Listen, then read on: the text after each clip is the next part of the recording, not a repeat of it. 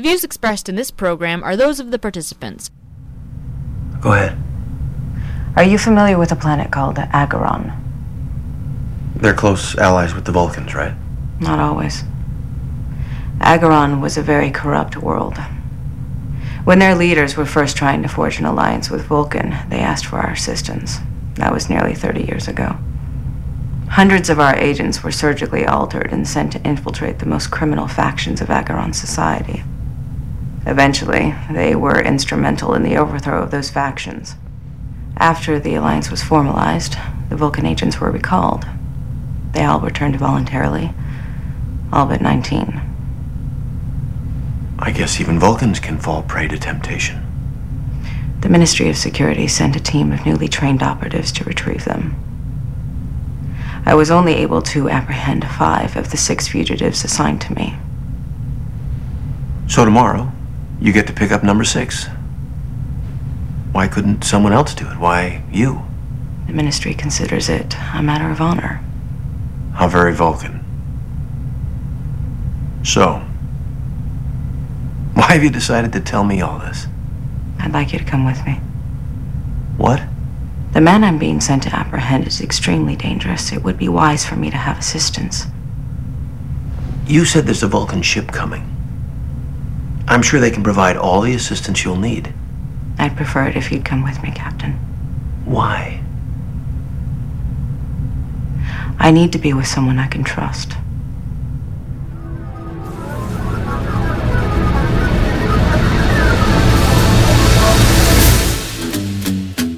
Welcome, everyone. It's Thursday, November 5th, 2015. I'm Bob Metz. And I'm Robert Vaughn.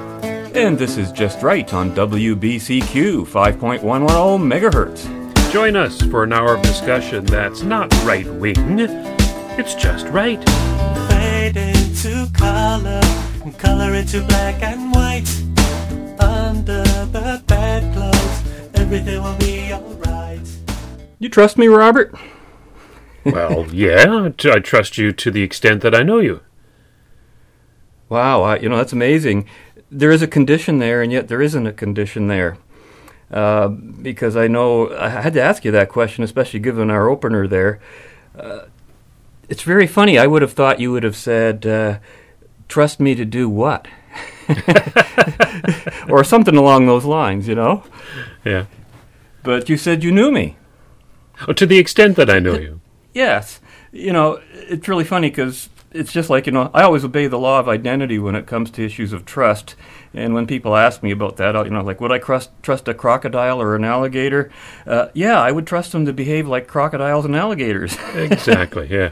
Right? So I just thought that would be an interesting way of introducing your topic that you'll be talking about in the second half of our show today. Which is, of course, trust. Yes, and then any particular angle on it? Just a broad look? Oh, yeah. No, what got me going was Ted Cruz and his recent appearance at the debate with CNBC. That, of course, was quite a pivotal moment about trust. Uh-huh. So I thought I'd write a little piece about that, and we'd talk about that in the next half hour. Well, I trust that's going to be a very interesting half hour. Hey, glad to have you join us on our show today as Robert and I discuss trust issues, not necessarily those we might have with each other. But welcome to those of you joining us for the first time on WBCQ 5.110 megahertz from Monticello, Maine. You're listening to Just Right, a spoken word radio show that's been around for some 8 years or so as such. And if you're wondering why we're suddenly appearing on WBCQ, we have one man to thank for that, and that's a man named Paul Lambert. So thank you to Paul Lambert. Thank you, Paul. Yes, who is solely responsible for bringing our show to WBCQ. Now, I understand that regular listeners to WBCQ may know Paul from his own past VSI broadcasts on the station. And while those of you who are familiar to having heard past podcasts of Just Right either online or broadcasts of the show on CHRW 94.9 FM in London, Ontario, might remember Paul as having been both a guest on the show and our acting Euro correspondent from Sweden from time to time. Made for some interesting conversations there, didn't he? Indeed, yes, especially about the Middle East. Oh, yes. But Paul no longer lives in Sweden, as we found out just this week, and which he described kind of as a basket case now, Robert. But he now resides in Berlin, Germany, where he still tunes in to Just Right each week. Thank you again, Paul. And now that you're in Germany, I trust that the TV tax police won't be looking into the windows of your home to see if you have a TV set. Although I could be wrong. Remember he told us that story? Oh, the TV license, over in Europe is amazing. In Sweden, yes. Now, for those of you hearing our show for the first time, no matter where you happen to be, you're in for a real treat if you find today's show enjoyable, informative, entertaining, or just plain like it. Because you can also check out our incredible online archive of all our past weekly shows and broadcasts, from our first one way back in 2007 to our current shows today. And if you don't find today's show to your liking, well, I'm betting that if you check our archive, you still find something there that I think you will like. And, that you will like and you'll like to listen to, not necessarily agree with all the time. And I guess we should say, Robert, too, we don't say it too often, it's not our mission to convince anyone of anything, even though we consider it a bonus when that happens. In fact, it could even be regarded as a news event from time to time. But if we have a single mission at all, it is to broaden the discussion about freedom, about capitalism, about democracy, so that those of you who do wish to see these things preserved and protected can share our own learning experience in terms of what we've learned you should do and not do in the advocacy of those values. On the philosophical level, we see the 4 pillars of freedom as being reality, reason, self, and consent. And on the political level, I guess the 3 pillars of freedom we would regard highest are the rights to life, liberty, and property. Does that sound familiar to anyone? Pretty basic stuff. We're not new-fashioned. We're not old-fashioned. In fact, we're not fashionable at all. We're just right, eh, Robert? Well, yeah, I hope so, yeah. So at least most of the time. Yeah, well, we could be wrong, but that's part of the game, is not to be, we say what we want on, or we say what we believe on the basis of the facts we have at hand. So consider us your trustees of the right, not the right wing, just the right, as in true, correct, verifiable against the tests of reality and reason. So if you like what you hear on this show, let us know. If you don't like what you hear on the show, well, let us know that too. Because you can write us at feedback@justrightmedia.org. You can follow us on Twitter, like us on Facebook, subscribe to Just Rights on iTunes, hear us on WBCQ 5.110 MHz Monticello, Maine. Visit us at www.justrightmedia.org, where you can also make a donation to help bring Just Right to even more listeners and enjoy a whole smorgasbord of freedom-oriented material as a bonus. A lot of stuff there that isn't just the show. Now, Robert, you break in here if you think anything I'm saying here is not correct. But just to restate it, as Canadians ourselves, Robert and I nevertheless see both Canadian and American countries, the 2 countries, as being part of the same culture, irrespective of their differing political systems. I don't intend to get into any big discussions about whether the U.S. Republic is a better form of government or whether Canada's constitutional monarchy is, because we've done this in the past and pretty much concluded that either form of government is fully capable of protecting freedom or of destroying freedom, the variable being the people who are elected to govern and those who vote for them. Both Canada and the United States have essentially the same economic and political problems and share the same philosophical challenges and solutions if those problems are to be lessened or eliminated. We advocate an ideal, not some notion of perfection, and I would say that the history of humanity has at its essential always been about a struggle between some unknown ideal called freedom and the various forms of tyranny that the world has experienced that have only served to frustrate the attainment of that ideal.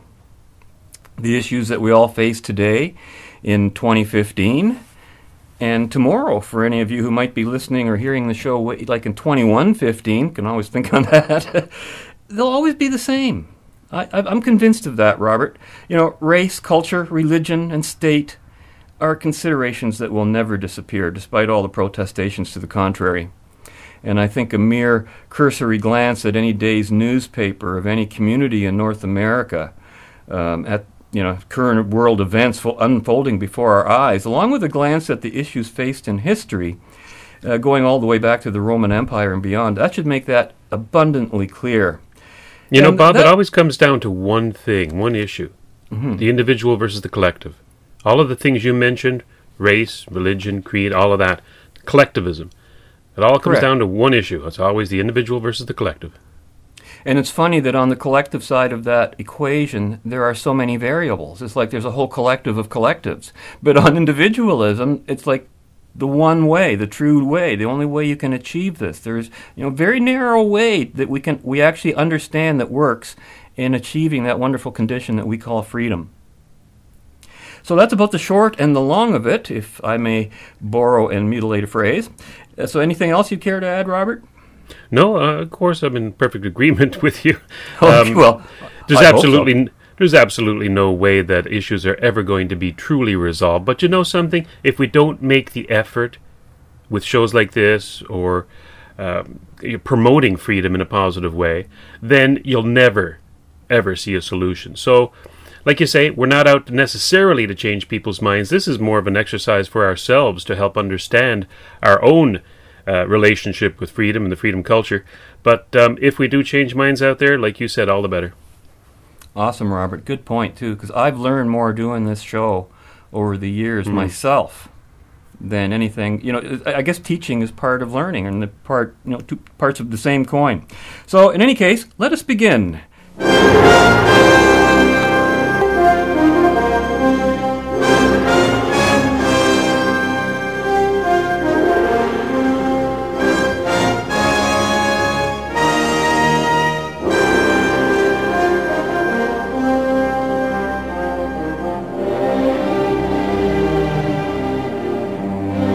Year of our Lord, Judea for nearly a century had lain under the mastery of Rome. In the 7th year of the reign of Augustus Caesar, an imperial decree ordered every Judean each to return to his place of birth to be counted and taxed.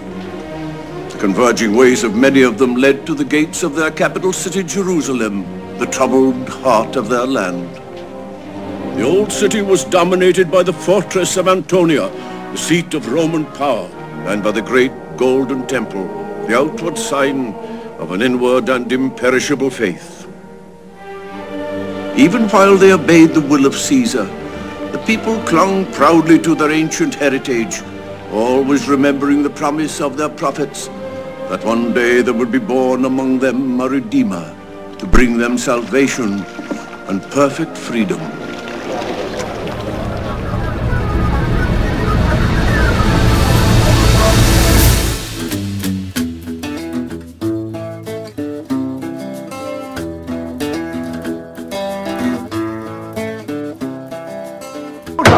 All you do is bitch. This time you've gone too far. You are just 1 minute away from a jail cell, Mr. Shore. Your Honor, my point, we're not getting services at home. The people in New Orleans didn't after Katrina. My client didn't here. And by the way, I don't think I'm that much of a complainer, given all there is to complain about. Education, Social Security, inflation, unemployment, healthcare, Homeland Security, the war, the fact that Osama and Brittany keep pumping out new videos, there's global warming. Nothing is going right, Judge. And you simply cannot put a positive spin on it, no matter how many times you say General Petraeus. No, your case against the National Guard is dismissed. The bailiff will take Mr. Shore and Mr. Crane into custody and lock them up for contempt of court and country. I didn't like it when he said that all I do is bitch. Well, you do complain a lot. But this wasn't trivial, Benny. I mean, think of it. This country is utterly ill-equipped to deal with national emergencies because we're too busy imposing democracies elsewhere. In Katrina, a lot of experts could see it coming with those levees. We didn't do anything, and when they broke, we couldn't respond. Just like we lack the manpower to respond to the flood here. Isn't there something wrong with that? The roof's leaking at home and we're re-shingling abroad. Why is nobody coming for us? Where are our significant others? Denny, we're our significant others. Oh, yeah. Oh, boy. Robert, William Shatner and James Spader were just great together in Boston Legal. And when it comes to being just right, I guess, Robert, you and I are our significant others, would you say? Yeah. When it comes to being just right, okay, let's leave it at that. I mean, all we do is bitch, bitch, bitch, right? Oh, we do. We do indeed. But at least we smile when we do that. So where's all this leading to? Well, a lot of us here in Canada are aware of a guy named Lou Schizas. He's got a radio show originating in Toronto that's called Happy Capitalism, a term that in itself rubs against the grain of all the anti-capitalist rhetoric we're exposed to. The very greeting itself, Happy Capitalism, suggests the sunny side of capitalism.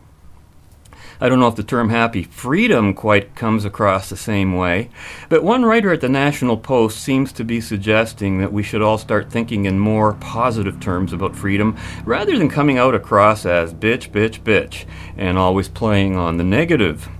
And that's Marnie Supkoff, who in the National Post on October 26th of this year, under the heading The Sunny Side of Liberty, wrote this. This is the part I'm focusing on. She writes, "Hang on to the idea of a sunnier outlook because it's something from which the non-partisan freedom movement could stand to gain. For example, the case for free trade can be made by focusing on new economic opportunities for small business and entrepreneurs that are created when trade barriers are removed. Liberty has enough positive reasons to recommend it as a solution to many of those problems that wallowing in gloom needn't be part of the campaign." Another example, I have never seen people who oppose the use of e-cigarettes or vaping in private clubs and restaurants be won over by arguments that they are interfering with the independent choice of consenting adults, though that's a perfectly valid point. I have, however, seen vaping opponents be won over when they learn that the practice of vaping can have a hugely positive effect on cigarette smokers, some of whom are suddenly able to quit a destructive, unhealthy, and stubborn addiction in days after trying unsuccessfully for years. Now, as I say, my goal is to remain realistic about the challenges that encroachment of rights create, but I also believe that this is possibly or completely compatible with maintaining a focus on making lives better and empowering individuals to take the stands and do the work that matters for them. And then she concludes, so let us imagine selling freedom by highlighting what it has to offer rather than appealing to fear of the dystopia that will result without it. It also means not letting freedom's opponents drag us down into a negative fight if we can help it. It pays to stay focused on the world we actually want to live in rather than the worldview others might ascribe to us based on their misunderstandings about who we are or what we believe," end quote. And that was from the National Post, Marnie Supkoff. Any initial reactions to hearing that? Well, no. I'm in general agreement, though sometimes it's not always a positive argument that's going to sway the day. It has to be truth, it has to be facts, it has to be sometimes a brutal reality, and sometimes you have to be attack the negatives rather than just be positive. You know, Robert, I agree. You hit it right on the head. I think you just said everything I'm going to say in the next 15 minutes in those two sentences. Because on one level, I completely sympathize with the spirit of what Marnie Supkoff is getting at. She's basically telling advocates of freedom not to always be scaremongers and doomsayers, so much as, to be positive and stress the positive benefits of living in a free society. Quit your bitching, I guess she's saying to a lot of people. Now, I don't have a problem with that as far as it goes. The problem is that this approach doesn't go very far at all. If the objective is to sell freedom, quote unquote. The devil's always in the details and perhaps also in the expectations of what might work to better persuade others of your views. In fact, Supkoff's example regarding vaping seems to have missed a fundamental complexity about her positive approach. In saying that opponents to vaping have been, quote, won over to freedom when convinced of the positive effects of vaping on its users, I think she's completely wrong. I don't think that's what happened at all. They have not been won over to any freedom causes. They've merely had their specific grounds of opposition to vaping countered so as to silence that particular argument. Not their opposition to vaping or give them a support of freedom. They'll just come up with yet another reason to curtail vaping if they're opposed to it. Zoning, regulations, anything. They'll come up with something, costs, regulations, whatever. So don't be kidding yourselves about this. Freedom itself is the thing that has to be sold as a positive, and not every possible action that a free person might engage in. Supkoff says, quote, "I've never seen people who oppose the use of e-cigarettes or vaping in private clubs and restaurants be won over by arguments that they're interfering with the independent choice of consenting adults." End quote. Well, I believe her. I have never seen anybody get convinced by an argument like that either. But they're not looking for any arguments to be won over. Political opponents of vaping should be judged, not convinced of anything. It should be judging them. Good luck with convincing anybody of anything. The real benefit, I think, of doing that is not to win the opponent over, but also to attract others who see the judgment, who might agree with you, who might suddenly, come out of the closet and finally say what they're really thinking. For example, opponents of vaping, if their opposition extends into a support of legally prohibiting it, should be morally challenged. They're advocating the use of a gun, the use of force, simply to prevent others from engaging in an action that doesn't affect them in any way. And they're being a bunch of a-holes, if you ask me, and should be told so with a big smile, to be sure, And in a diplomatic and polite way. I'm not suggesting anything literal here, but tell them that what they're advocating is morally and ethically wrong. Not the issue about vaping. Who cares? Shame on them. They're willing to have complete strangers who, to them, be fined, restricted, or jailed, all because of what? They disagree with something or they think it's wrong? And here's the point. Even if vaping was no different, or even more harmful than smoking whatever you're smoking, there's still no reason to fine or jail them or stop them from doing things.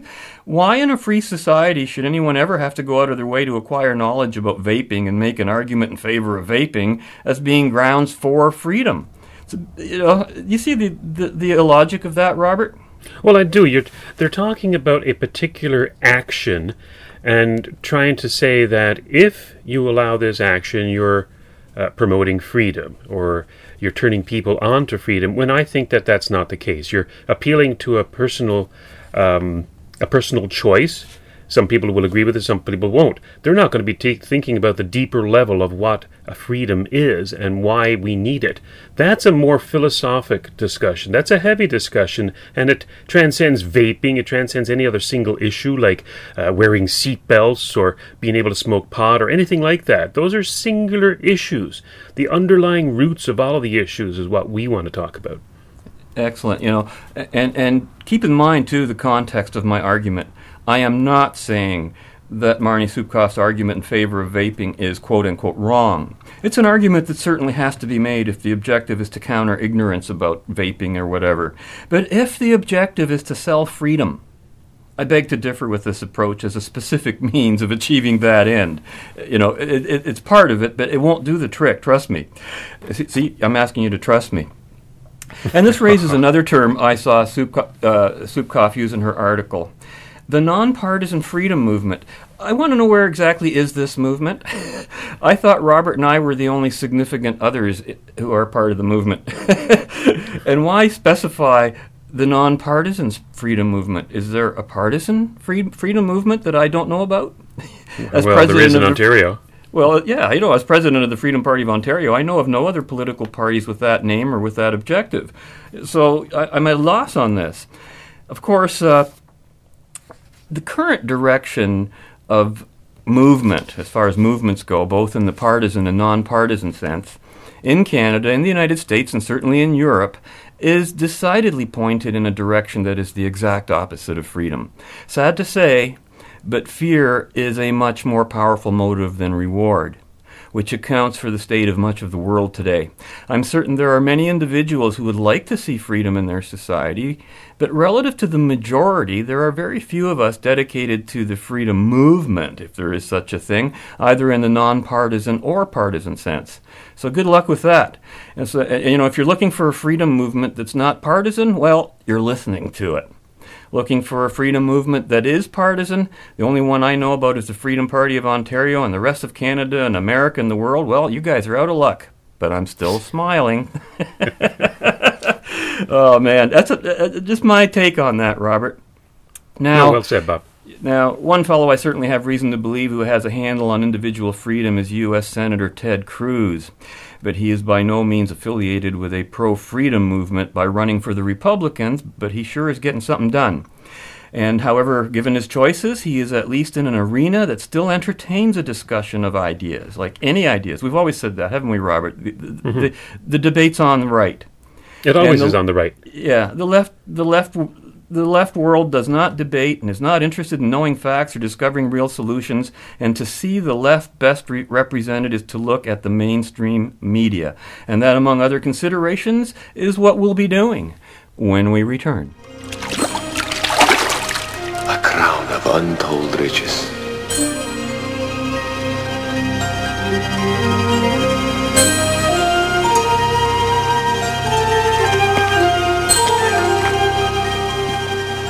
Your Majesty, are you not the true and worthy successor to the throne of Marabia? And has not Allah delivered this into my hands from the wondrous waters of the Fountain of Destiny itself to rest upon your head? I can't understand. Sinbad, why did you do it? Give away a whole kingdom? Priceless treasure? Why? I value freedom. A king is never truly free. Why, he's even told who he must marry.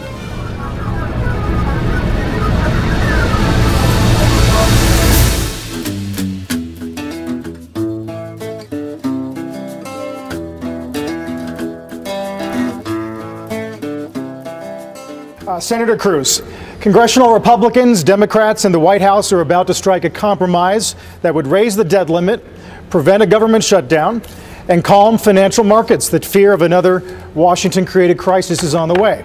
Does your opposition to it show that you're not the kind of problem solver American voters want? You know, let me say something at the outset.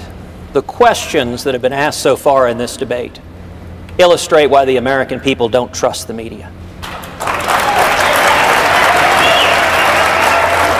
This is not a cage match. And you look at the questions. Donald Trump, are you a comic book villain? Ben Carson, can you do math? John Kasich, will you insult two people over here? Marco Rubio, why don't you resign? Jeb Bush, why have your numbers fallen? How about talking about the substantive issues people care about? Does this count? Do we get credit for this one? And Carl, I'm not finished yet. The contrast with the Democratic debate, where every fawning question from the media was, which of you is more handsome and wise? So this is a question about the debt limit, which you have 30 seconds left to answer, should you choose to do so. Let me be clear. The men and women on this stage have more ideas, more experience, more common sense than every participant in the Democratic debate. That debate reflected a debate between the Bolsheviks and the Mensheviks. And nobody watching at home believes that any of the moderators has any intention of voting in a Republican primary. The questions that are being asked shouldn't be trying to get people to tear into each other. It should be, what are your substantive solutions to people who are hurting? I just want the record to reflect, I asked you about the debt limit and I got no answer. Now, Bob, on the past two shows, we've talked about the West's freedom culture and how the left are eroding and corrupting that freedom. Today, I'd like to talk about one aspect of our culture of freedom we sometimes take for granted, but I think it's integral and essential to keeping freedom alive. Trust. Once you lose trust in your neighbor, your business associates, the media, the government, the value of the currency, then your culture is doomed. I never see trust separate from freedom. Oh, no, they go hand in glove. Yeah, they do. Yeah. Hundreds of years ago, society as such was thought of as being estates. It's divided into estates, the clergy being the first estate, the nobility the second, and the commons, or the people, us, the third. The media, who have privilege written right into the American Constitution, are often considered the fourth estate, simply for the power of persuasion they command. A culture where the commons lacks trust in the other three estates will fall like a house of cards, in my opinion. The clergy is dissolving as an estate by the sheer weight of their irrational doctrine. The nobility, which today would be our elected leaders and politicians, are trusted less than used car salesmen, and quite rightly so, and are openly lampooned. And as for the media, well, Bob, you heard that clip from Senator Ted Cruz. What did you think about that when you heard it the first time? I was actually elated. I hate to put it that way. But in a way, Ted Cruz reminded me of the way I would have answered questions during all candidates debates back 20 years ago when I used to run for various public offices. You know, I never got elected, but you managed to get elected twice, Robert. And today you know how much the local media in my community loves me now, right? Like, I'm a person non grata in the leftist communist London Free Press, in London, Ontario, and a growing list of other media as well, I'm sure. And I heard that question, or I only heard the audio. I couldn't see what was going on. But that fellow, he said, I asked a question about the debt limit and got no answer, he says to Cruz at the end. I'm thinking, what a creep. What a slimeball question that serves no public interest. The questioner did not ask about raising the debt limit. He mentioned those words, but didn't ask a question about it, and he got an answer to the question he did ask. Are you the kind of problem solver that Americans don't want? Cruz gave the proper answer. No, you're the kind of media Americans don't want. I thought it was great. He was excellent. Yeah. And the questioner already knew Cruz's opinion on raising the debt limit. It was packaged in his question, your opposition to raising it, as if raising it is a way to solve a problem. Well, not only that, he prefaced the question by saying the motion on the floor, of course, has all of these positive effects. It's going to raise the debt ceiling so that it'll allay any fears in the markets and have positive effects. So with that preface, he then asks Cruz, how can you possibly be opposed to it? You're not the problem solver we need. Yes. Again, he's doing the politicking. Yes. Right. He's he's stating a case when that's not even his job or his responsibility. And here's my question. How can I trust that guy? Exactly. That's exactly what I'm going to be talking about for the next little while. Cruz dared to say what every other GOP candidate should have said to the media celebrities who kept asking questions designed to embarrass and denigrate the candidates. When did you stop beating your wife? Type of question automatically puts the answerer on the defensive. And that's exactly what they were doing with every question. That's not how a debate is supposed to be fairly moderated. This is a pivotal point in the presidential debate, not only for Cruz, who had the courage and good sense not to fall into the left-wing media's trap, but for such a high-profile politician as that senator to acknowledge that the public do not trust the media. As if it were a matter of fact, which it is. The public do not trust the media. And he got to say it on CNBC with tens of millions of people listening. And if you heard the applause to that, it was tumultuous. People agreed. They don't trust the media. And as Cruz pointed out, none of the moderators has any intention of voting in a Republican primary. He exposed their bias. He underpinned the reason why the people don't trust the media. Because they have agenda. The media, that is. They have an agenda which is contrary to fair reporting, or, in the case of moderating a political debate, contrary to asking unloaded questions.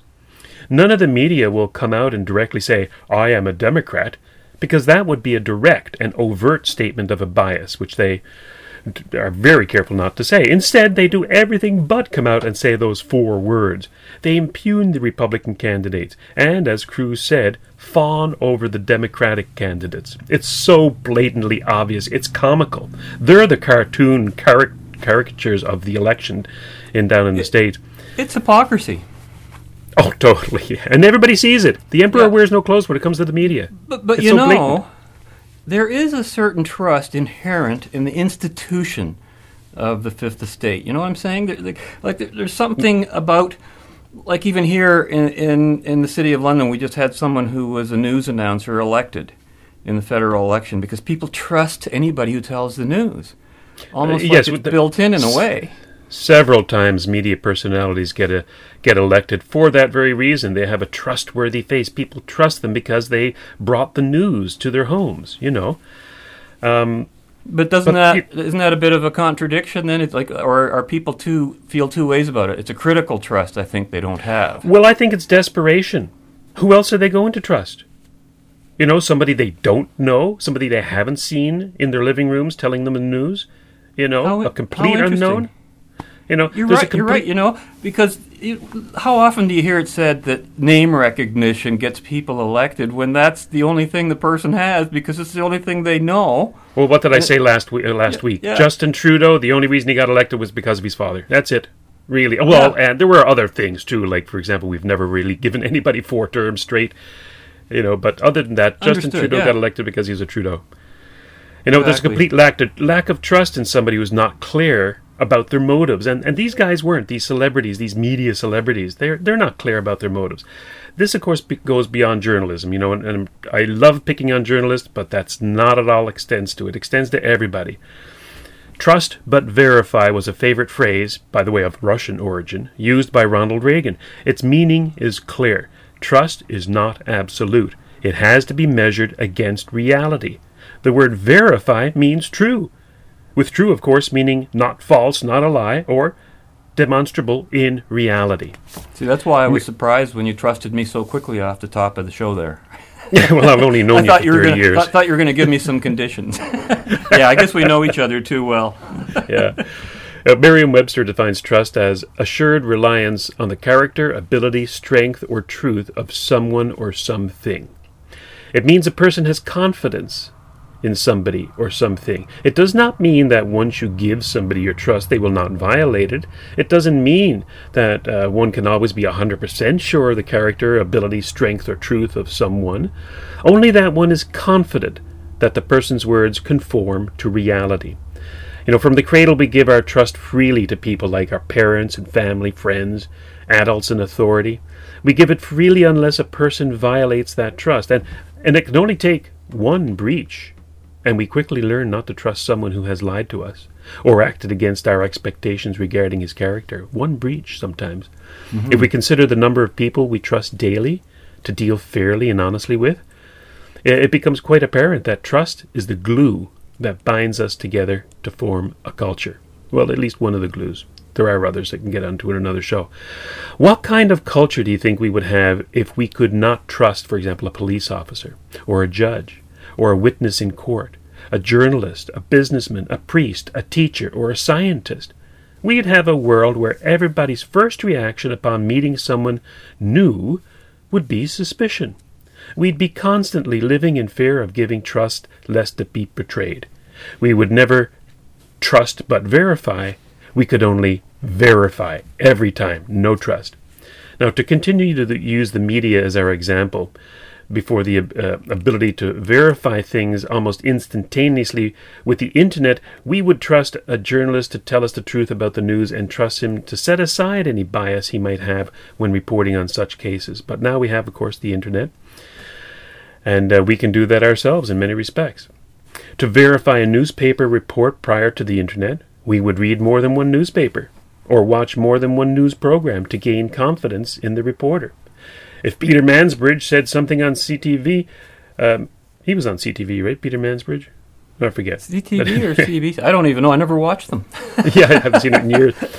You know, if he said the same thing that was also said by, for example, Peter Jennings on ABC, then we would be confident that what was said was true, right? Today, however, the media have become so untrustworthy that people now rarely take what they say to be accurate without first seeing it for ourselves from many non-traditional sources. The drive-by media, as Rush Limbaugh likes to call the mainstream media, has to be verified as a matter of course before we believe anything they say.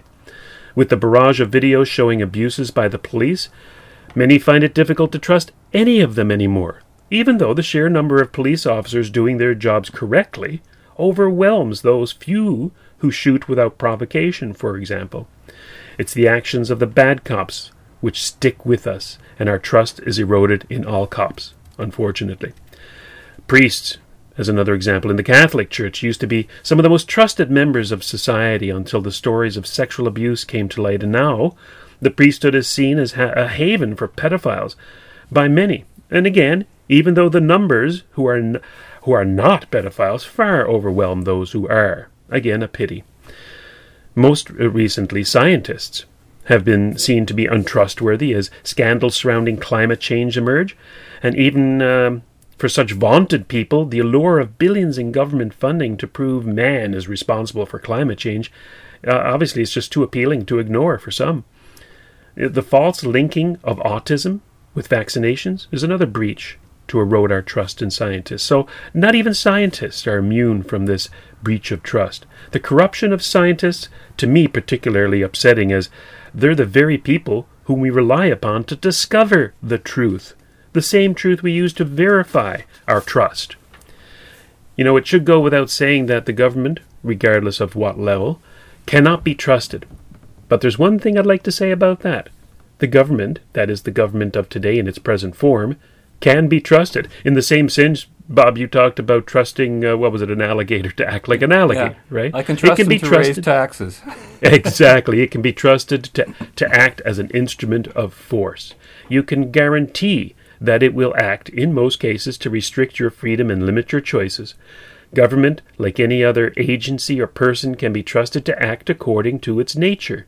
The nature of government is force. Therefore, they can be trusted to use that force. I have confidence in this trust due to the countless examples over countless years where the behavior of government has been consistent. But I'm just playing with words here, of course.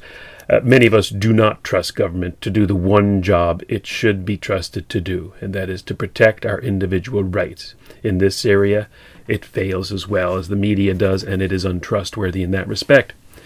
Now, perhaps the most disappointing breach of trust I have experienced is with teachers and the education system as a whole, the government education system. Now, while ostensibly a system to impart knowledge, it's become a body whose primary purpose is indoctrination. As with the media, it's often not explicit, but insidious. And I've dealt with their treachery at length on many previous shows, as you know, Bob. Suffice it to say that the damage caused by teachers in the government education system is, ironically, the cause of ignorance on a massive scale. This ignorance changes governments. It affects the livelihood of all those who pass through the doors of a public school. It impoverishes the spirit of every child who knows that the universe works by fixed rules, but is met with an education which teaches otherwise. An education which has devised its entire curriculum to inculcate moral and cultural relativism. There's a great lack of trust in the education system. As these students mature, and for the lucky few realize they have been duped, they, like me, will come to trust no one in authority. And if we always expect deception, will we always find it? Unfortunately, in most cases, yes. Major, welcome to our table. Commander. Tell me, Major, where did you train? The Intelligence Academy or the Imperial War College? The Academy. Oh, so you must know Commander Consab. I know of him. I assume you studied military history with him? Yes. Tell me, Major, what do you think about his theories on the differences between the military and the Tal Shiar? Which aspects are you referring to? Come now, Major. Surely you attended his classes regularly. It was Consab's main theme. Do you have a point to make, Commander? If so, it has escaped me. Commander Consab believes that in order to function, military officers have to trust each other. The Tal Shiar, on the other hand, trust no one. They expect deception, so they always find it. Your opinion of the Tal Shiar is quite clear, Commander. I hope so.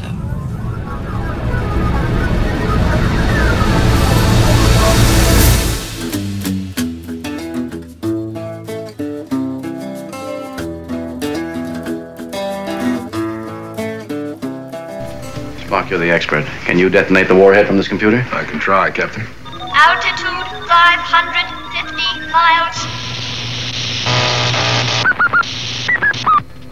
Captain, I want that warhead detonated too.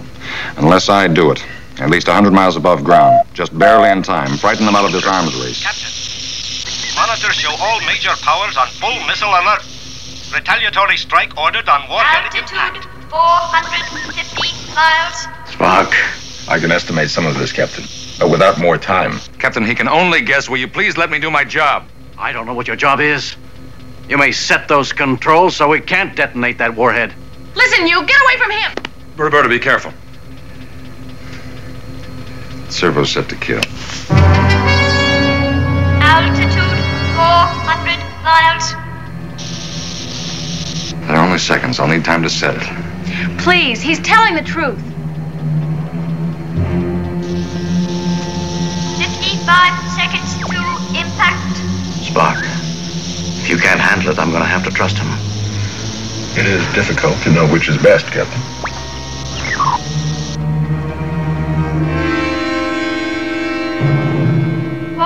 Seconds to impact. Without facts, the decision cannot be made logically. You must rely on your human intuition. Trust on a personal level is often based on intuition, but I don't like that word as Spock used it, or what it implies. Intuition to me is not a means of cognition, any more than emotions are. What we often mean when we say intuition is a more subtle and rapid cognitive weighing of evidence. Does the person appear reputable? Has he ever deceived you in the past? Is he respected by others, for example? There's lots of subtleties we sum up almost instantaneously to reach a decision of whether or not we should trust someone. Sure. And I think during that particular clip, they elected to trust Gary Seven to stop that nuclear weapon. I always thought, Spock is so cool. It is difficult to know what to do. He's so helpful, isn't he? Yeah, thanks a lot, It's so Spock. casual. We're near the end of the world here. There's going to be a nuclear explosion. Yeah. Yes, it's difficult to know, isn't it? Yeah. Fortunately, in the Western world, we have a culture where most people trust each other on an individual basis in everyday dealings. Now here I'm talking about that other estate that we left out, the commons, the people, the proletariat, us. We trust the bank teller to correctly debit our account, and yet we often verify by looking at our statement. We trust that the people who set the gauges on the gas pumps did their jobs correctly, and we're getting the liter of gas we think we are, even though just the other week, I found a discrepancy which I brought to the attention of the gas station attendant. Yeah, you're starting to cause me to question all these practices, Robert. Maybe I'm being foolish. Well, come on, everybody checks the receipts now and then at least. I mean, I don't always now and then, change. but certainly not always. Sometimes I'm suspicious, but I don't bother looking. No, I mean, do you count the change that's always handed back to you if we're talking, like under a couple of bucks? And almost never. Almost never. I heft it in my hands. Yeah, that's about right. To put it in my pocket, right? Yeah, that's about it. I'm not going to complain too much. Maybe it's a Canadian thing. I don't know, but I'm not going to complain or seem to want to be rude to count my change, even though they counted my money. You're not going to bitch? What's the matter with you? No. Actually, if you know me, I do bitch a lot when it comes to when I'm finding injustice, especially with money.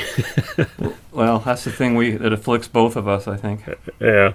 It takes an extremely corrupt culture before we have to keep looking over our shoulders every minute of every day and count all of our change when it's given to our look at every receipt and all that. Or to be suspicious about an extremely corrupt culture. Luckily, we don't live in such a culture yet. But it's my opinion that we're on a downward slope to just such a culture of mistrust. They exist everywhere in the world, these cultures of mistrust. I mean, just think of North Korea, just think of Venezuela, just think of any of those socialist type of countries where corruption is a part of their culture. Russia, I mean, the Soviet Union before that, totally built on corruption. Totally, yeah. As a matter of fact, it's expected. Of course. But we don't do that here. We don't slip $10-20, with our application to the ministry for our driver's license, to make sure that it's done right. We don't do any of that stuff. If there was ever a mistake, sorry. I say not yet, but I fear those kinds of practices are starting to encroach on us. I hear more and more. Oh, you think so? Oh dear. Oh yeah. Yeah. Underground economy, everything, because people are just trying to protect themselves. Oh, well, there's always been an underground economy, which I call the economy. Yeah, okay. Just a few years ago, trust in our Canadian currency, for example. Do you remember this, Bob, was shaken when a number of counterfeit $150 bills, $100 bills and $50 bills, rather, came into circulation? A common sign on many store counters was, "We do not accept $50 or $100 bills." The central bank, of course, was fairly quick to react to the loss of trust by issuing new bills with enhanced security features so that now most places don't hesitate to accept them. But just consider, what that could have meant if it wasn't just the 50s and 100s. What if it was the 20s and the 10s and the 5s? It would have been chaos. What if all forms of currency were easily counterfeited? Can you imagine that? Somebody who's counterfeiting money and doing the same thing the government's doing by expanding the money supply. Oh, dear. Heaven forfend somebody else do exactly what the government does by inflating the currency, or the money supply. In a short period of time, the economy, I think, would collapse if that ever happened. But if it weren't for the ability to make electronic exchanges, but just consider the level of trust, here we go again, the trust we have in such electronic transactions. A large part of our holdings are nothing more than zeros and ones in somebody's computer ledgers. You know that. It's a frightening thought to think what would happen if trust was lost in the banking institutions as it has been lost in so many other institutions. You remember that movie Fight Club? I don't know if you ever saw it, but what the central character did was blow up all of these buildings where all of the bank transaction records and credit card records were kept. Never saw that one particularly, but I have seen a couple other stories very similar to that. Yeah. Well, and in some respects, some tragic respects, 9/11 was not a story, but a real-life event of that nature, where a lot of records, financial records, were lost with the lives of the people there who put the records together. So, our society is built on a very tenuous balance of trust and verify. And I think Verify is coming out in the lead here. Let's go back to the three estates of society. The clergy, the politicians, and the media are untrustworthy. If that other estate, the commons, the proletariat, the people, us, falls into a state of mistrust, as I said, if I didn't trust you, if you didn't trust me, if we didn't trust the person driving down on the other side of the road to stay on his side of the road, my God, we'd be living in constant fear. It wouldn't be a free world anymore. It would be a world of anarchy, absolute anarchy. If we fall into that state of mistrust, as severe as the other estates, like the media and the clergy and the government, we could just say goodbye to our culture of freedom. So trust me. A world without trust is a world you wouldn't want to live in. We may not be at that point where I could say trust no one, but I think Ronald Reagan was right to always just be a little suspicious and always let reality be the final arbiter of whom to trust and whom to just eye with suspicion. Don't you think, Bob? I think so. And I think that might be why there's a phrase, "In God we trust," on American money. Because who else can you trust if you can't trust the people around you? Well, that it, Robert?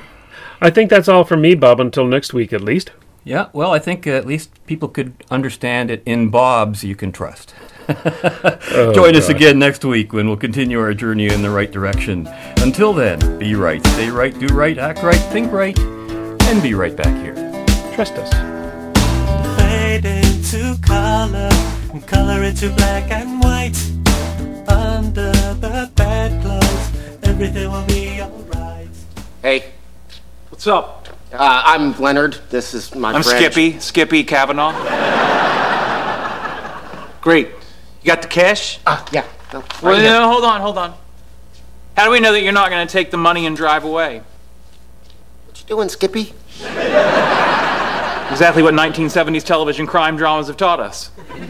You give us the helium first. Oh, how do I know you're not going to drive away without paying me? Guess I'm not the only one to watch 70s television crime dramas. Look, you can trust us. We're respected scientists. Well, he is. I'm a wedding planner who can't find love himself. It's ironic, but the point is, we can't trust you. You're a sketchy character in a parking garage. Yeah, well, from my perspective, that's how you two appear to me. I never thought of it like that. Boy, frame of reference will just sneak up on you, won't it? Robert and I hope you enjoyed the show today. To hear more, you can visit our online archive at www.justrightmedia.org.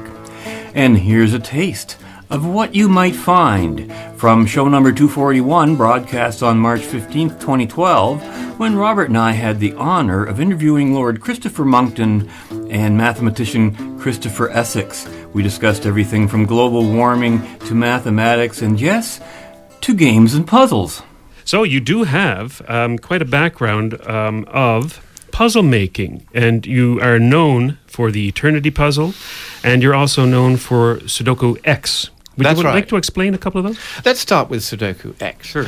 I was away in Cyprus when the craze for Sudoku broke in the Times and the Daily Mail in London. I came back 6 months after the craze had begun. And I thought, I want a piece of this. But of course, by then, every newspaper had got its own Sudoku puzzle. So I thought, I'm going to do something different.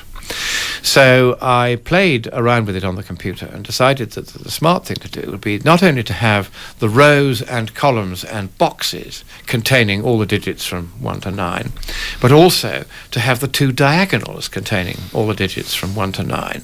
And so here's a little puzzle for your listeners. What percentage of all the boxes that could have the digits from 1 to 9 arranged in a Sudoku way could also have the diagonals containing all the digits from 1 to 9. Christopher Essex can do this in his head, but the rest of you, it may take a little longer. I can't even understand the question. Now, Bob, all you have to do is give a number. That's okay. Yes, just guess. But anyway, that was an innovation.